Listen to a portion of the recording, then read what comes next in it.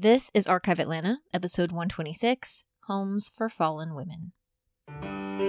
You're listening to Archive Atlanta, a history podcast where each week I'll be sharing a story about the people, places, and events that shape the history of the city of Atlanta. I'm your host, local tour guide, and total history nerd, Victoria Lemos. Hey everyone, happy Friday. I am so excited to be back from my little podcast break. In a shocking turn of events, I actually got some episodes done, so I'm a couple weeks ahead right now. I don't want to jinx it. And I even updated some mini episodes over for the Patreon page. I also started watching Handmaid's Tale. I know I'm a few years too late. I am unsurprisingly obsessed with the show. I feel like that had something to do with this week's topic. So I am always curious about women's history, feminist history. It's no surprise. But recently I've been very interested in the role of sexuality in history, how that worked in Victorian society, how the world dealt with these moral crises. And so while Homes for Fallen Women may seem like a really bizarre rabbit hole of history, it's actually at the time was a big modern topic to talk about. In the late 1800s and into the early 1900s, cities across America would gather women and young girls, usually pregnant out of wedlock, and hide them from quote-unquote respectable society and attempt to quote-unquote reform them. And while these places came from good intentions, they were typically places of hard labor, crude reform, and ideas and methods that we consider outdated by today's standards. So this week, we're going to talk about these homes for fallen women in Atlanta. But let's start by defining what a fallen woman was. In the late 1800s, that term, which is today very archaic, described a woman who had, quote, lost her innocence, end quote, or had, quote, fallen from the grace of God, end quote. During the Industrial Revolution, and generally in times of crisis throughout history, women were often forced to turn to prostitution to support themselves. And this term fallen was interchangeably used for female sex workers or those who were pregnant out of wedlock or had had sex before marriage. The history of vice in Atlanta needs its own episode, but as the population grew after 1900, the city gained more places of middle and lower class leisure. Things like vaudeville, cheap theaters, and houses of ill repute. And while Decatur Street was our infamous thoroughfare for that sort of stuff, like a red light district, in this research I also learned about Manhattan Avenue, which was a site where today is kind of the State Farm Arena. And you better believe I have a whole episode working about that because it was so fascinating. This week, I want to focus more on Atlanta's efforts to contain and reform this vice and the fallen women of these areas. Who led these efforts, who funded them, where were these places, how did locals feel about them, and we can talk about a few of these names that we know. The first mention of a home that I found dated back to 1889, when Sister Cecilia, one of the founding nuns of St. Joseph's Infirmary, and Mrs. C.D. Horn, a wealthy widow, received an anonymous donation to start a House of the Good Shepherd in Atlanta. There were other Houses of the Good Shepherds across the U.S., and previous to this donation, Atlanta charity groups had sent their troubled women outside of the city to other states and other cities. And so whoever donated this saw a need for one in Atlanta. Unfortunately, this never happened. After news of the donation, talks about establishing the home went silent. Fast forward 2 years later, and new plans for a home are announced. Reverend Joseph Cadwallader, a congregational minister, and his wife, who was president of the Florida Women's Christian Temperance Union, shared that they felt called to move to Atlanta and establish a home for fallen women. At first, they put out a call for available homes to rent, like, if anybody has anything, let me know. And when they didn't get anything, they purchased a land lot at the corner of Lloyd and Glenn Streets, south of Richardson, between Washington and Formwalt. And so this is kind of sort of south downtown, but really what is now just covered in interstates. And local Atlantans are like, no. And here begins this lasting dichotomy of people wanting these homes in Atlanta, seeing the needs for these homes, but just not near their homes. Essentially, they're the NIMBYs of the 1890s. And I bring this up because we still have these exact same issues today, although currently it involves shelters for those experiencing homelessness, or quote-unquote affordable housing, or, God forbid, multi-family housing. But back to 1891. A.G. Rhodes, who was a furniture kingpin, he led this outrage, saying that the home that he just bought is directly across the street from this proposed home, and so, it's going to lower my property values. This is unacceptable. Atlanta City Council steps up to legislate this and passes an ordinance which would prevent it from happening, basically making it near impossible for any homes like this for fallen women to ever operate. And the Cadwalladers abandoned their plans and left the city. It would be another year before the idea is taken up again. Mrs. M.M. Wolfe came from New Orleans in the spring of 1892 to establish a home here in Atlanta. Unsurprisingly, she was having a hard time too. Twice she found a spot, but neighbors revolted. She then decided to purchase the former location of the Home for the Friendless, which was at the corner of Peters and West Fair Streets. And there's a lot of legal gray area here. So the general story is that City Council allowed her to live there, but she was technically not supposed to be running a home without a permit. And so the neighbors completely freak out about the possibility that there is a fallen woman's home in their midst, and they hire a decoy young girl to pose as somebody asking for admission. And Mrs. Wolfe is just shocked by this backlash. She's like, I'm doing good work. I want to operate a house here for motherless women, destitute children. She's like, I don't understand what the issue is here. Now, after being caught admitting this girl, she enters into a legal battle.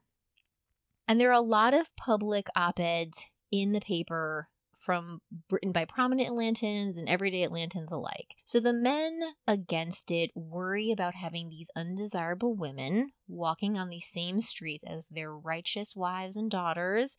And they all go to police commissioner at the time, Captain James English, same Chattahoochee Brick English. And he says, listen, there's not much I can do without proof that this house is in operation.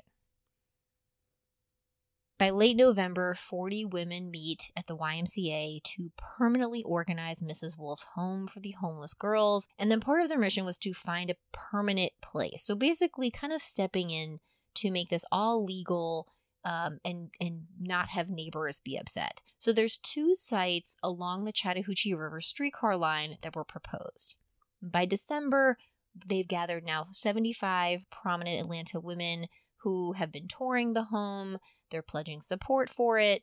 And this is where Kate Waller Barrett enters the story. When Mrs. Wolfe first came to Atlanta, she was given the name of Dean Robert Barrett as someone here who could help her with her cause. Reverend Barrett was assigned to the pastorate of St. Luke's in 1886. His wife Kate was encouraged to pursue her medical degree, and she became an MD in 1892. By the way, not only did this woman have 6 kids, she never wanted to practice medicine. She just wanted to have the MD after her name. And it was Kate who would take up Wolfe's cause. She was the one who got City Council to be sympathetic to the Peters Street building. She was the one that got the donation of 5 acres of land out on the Chattahoochee River line, and already had a small house on there. So this was the site that was chosen for Wolfe's new home to move to. Now, before we keep going, I need to introduce Charles Crittenden. He was a New York-born patent medicine manufacturer, Protestant evangelical, and philanthropist. And when his 4-year-old daughter died of scarlet fever in 1882, he devoted his wealth to founding the Florence Night Mission to quote-unquote rescue prostitutes, and later the Florence Crittenden Home for homeless and unfortunate girls and their infant children. So in 1895, it was Kate Waller Barrett who would join with Crittenden to form the National Florence Crittenden Mission, where Barrett served as vice president. But that didn't happen yet. Back in 1892, in Atlanta in December, there's a guy named J.W. Ellsworth. He's an agent of Crittenden's, and he visits Atlanta. So this guy decides that the corporation is going to donate $1,500 to Wolfe's home with a stipulation that it be renamed to honor the daughter Florence. And so the money contributed joined into the total of $7,000 that they needed to complete the house. This house had 38 rooms, a nursery, sewing room, and when it opened, it had 20 girls and 13 children. In the first month, it had 3 new admissions and 2 births. By October, there was a formal dedication of the official Florence Crittenton Home for Fallen Women, with Bishop C.K. Nelson giving the lead speech and attendance by the governor. And I don't know exactly where this was. It was near the city dumping grounds on the river line. So that it's questionable. It kind of puts us out maybe somewhere off Bankhead Highway. And it didn't stay there for long, so we'll cover that in a minute. Now, we have a lot of accounts from visitors and the press about how wonderful this place is. But we also have accounts of women who ran away. In November, Ava Duke left the home. She left her newborn baby, who sadly, right after she left, the baby fell ill and died. In 1894, we have the story of Cora Plunkett. She was only 19 years old. She had been working at Seelig Pants Manufactory, and while traveling between there and home, she met a young druggist who, quote-unquote, ruined her. She was arrested, but posted bond, and then months before the court date, she ran away from her home on Bell Street, and she was found in a Decatur Street boarding house. Hours after escaping from the Crittenton home, she committed suicide by taking deadly drugs. By November of 1894, a report from the board of the home shared that 11 children had been born in the last year. A lot of them in this time in history are dying shortly after birth. So this was many factors. They were being born to mothers who were on drugs. They were born premature. The typical diseases of the time that we don't have today. So there's a sad statistics there in the home's earliest years. There's also 38 women admitted. They were called inmates. 1 inmate was married. 1 became a teacher. 7 were sent to service. Sometimes they were sent to go into religious services. And by December of 1895, we have a little bit of drama ensue.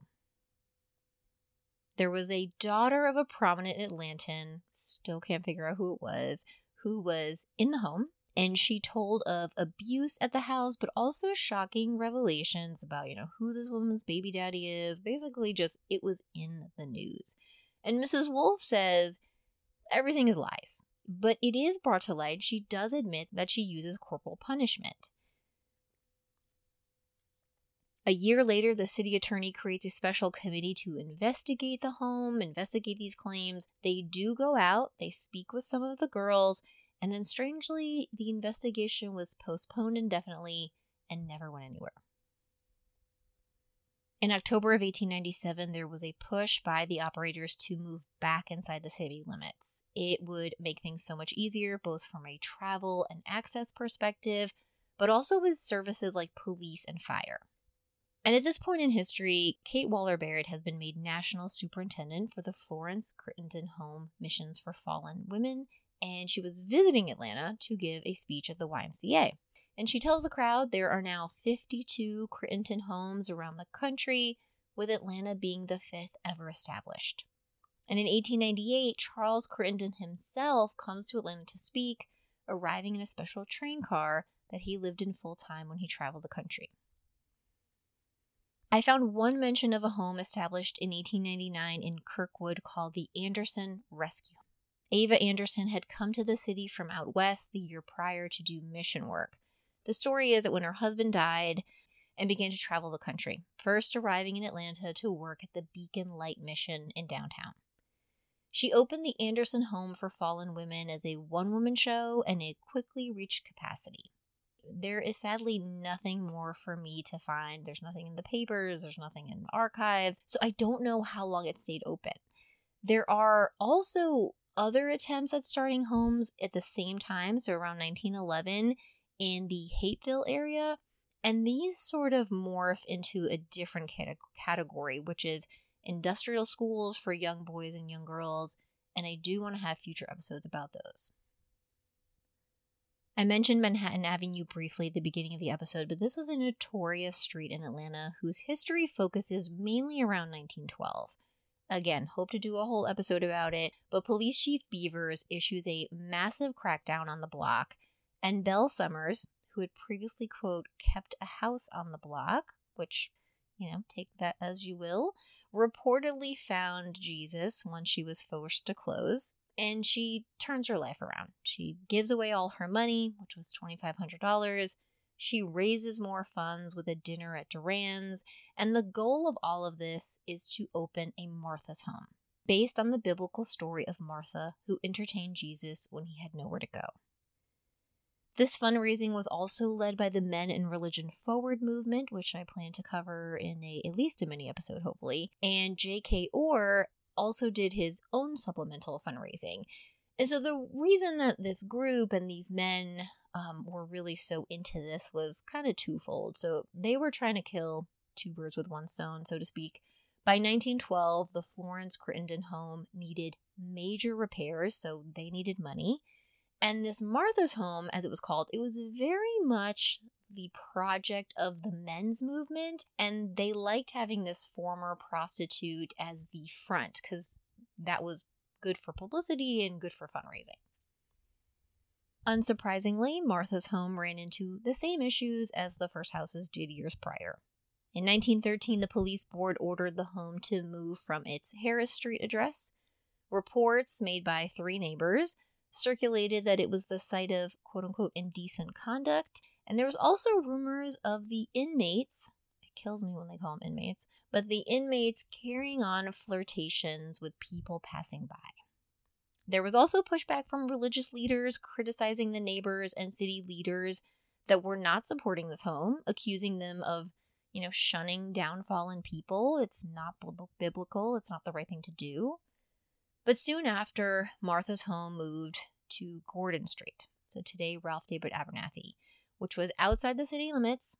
It had a cemetery on one side, that's Westview Cemetery. It had a railroad right-of-way on the other, that's today the Beltline, and it was not near any houses. So the organizers of the house thought they were safe, but that was still a problem. The 7th Ward Improvement Club flooded City Hall with complaints. They contended there's 300 people living in this vicinity, it's on a main thoroughfare, it's a growing neighborhood, it's just unacceptable.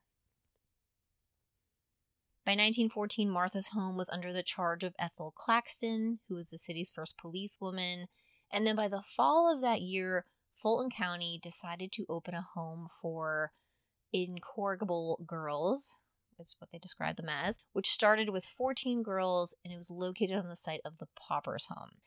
With this new home opening, the need for Martha's Home was no more. And so the girls from that home were just dispersed. Some were sent away, and there was actually a public fund started to raise money to send some of them to college. What I haven't mentioned is that the Florence Crittenden home was still operating this entire time, and it would continue to be open until 1981. Reports for 1913 showed that 14 girls were quote-unquote rescued through marriage, insert eye roll, out of 106 girls that year being cared for in the home. In addition, there were 52 babies, many of whom were adopted, and these trends continued through the decades. By 1972, the Florence Crittenden home was struggling to stay open as a wave of closures happened across America. They went from a waiting list of 18 months out to no waiting list at all. And so then they started to stretch their scope, not just including, girls and women who were pregnant, but just any girl or woman that had been kicked out of their home or had run away from home. By 1976, the national trend was shifting towards an acceptance of unwed mothers to keep and raise their children. To give you an idea of the stats, in 1968, 96% of unmarried mothers placed their babies up for adoption, and in 1976, at least 1 or 2 agencies reported that 50% of their mothers were keeping their children. By 1979, there were 20,000 pregnant teenagers in the state of Georgia, and the Florence Crittenden home only served 370. So unsurprisingly, by 1981, the home announced that it would close due to financial difficulties. If you Google this house today, a lot of the more modern stories that you're going to read are about adoptions, about birth parents finding their children that they put up for adoption or vice versa. And so there have been some difficult stories coming out of that to read, and some heartwarming stories of people that have been reunited after all these years. So there you have it, the story of Atlanta's home for fallen women. Thank you everyone for listening. Remember to leave a rating or a review, and you can visit the Patreon link in the show notes to support the podcast. Hope everyone has a great weekend. I'll talk to you next week.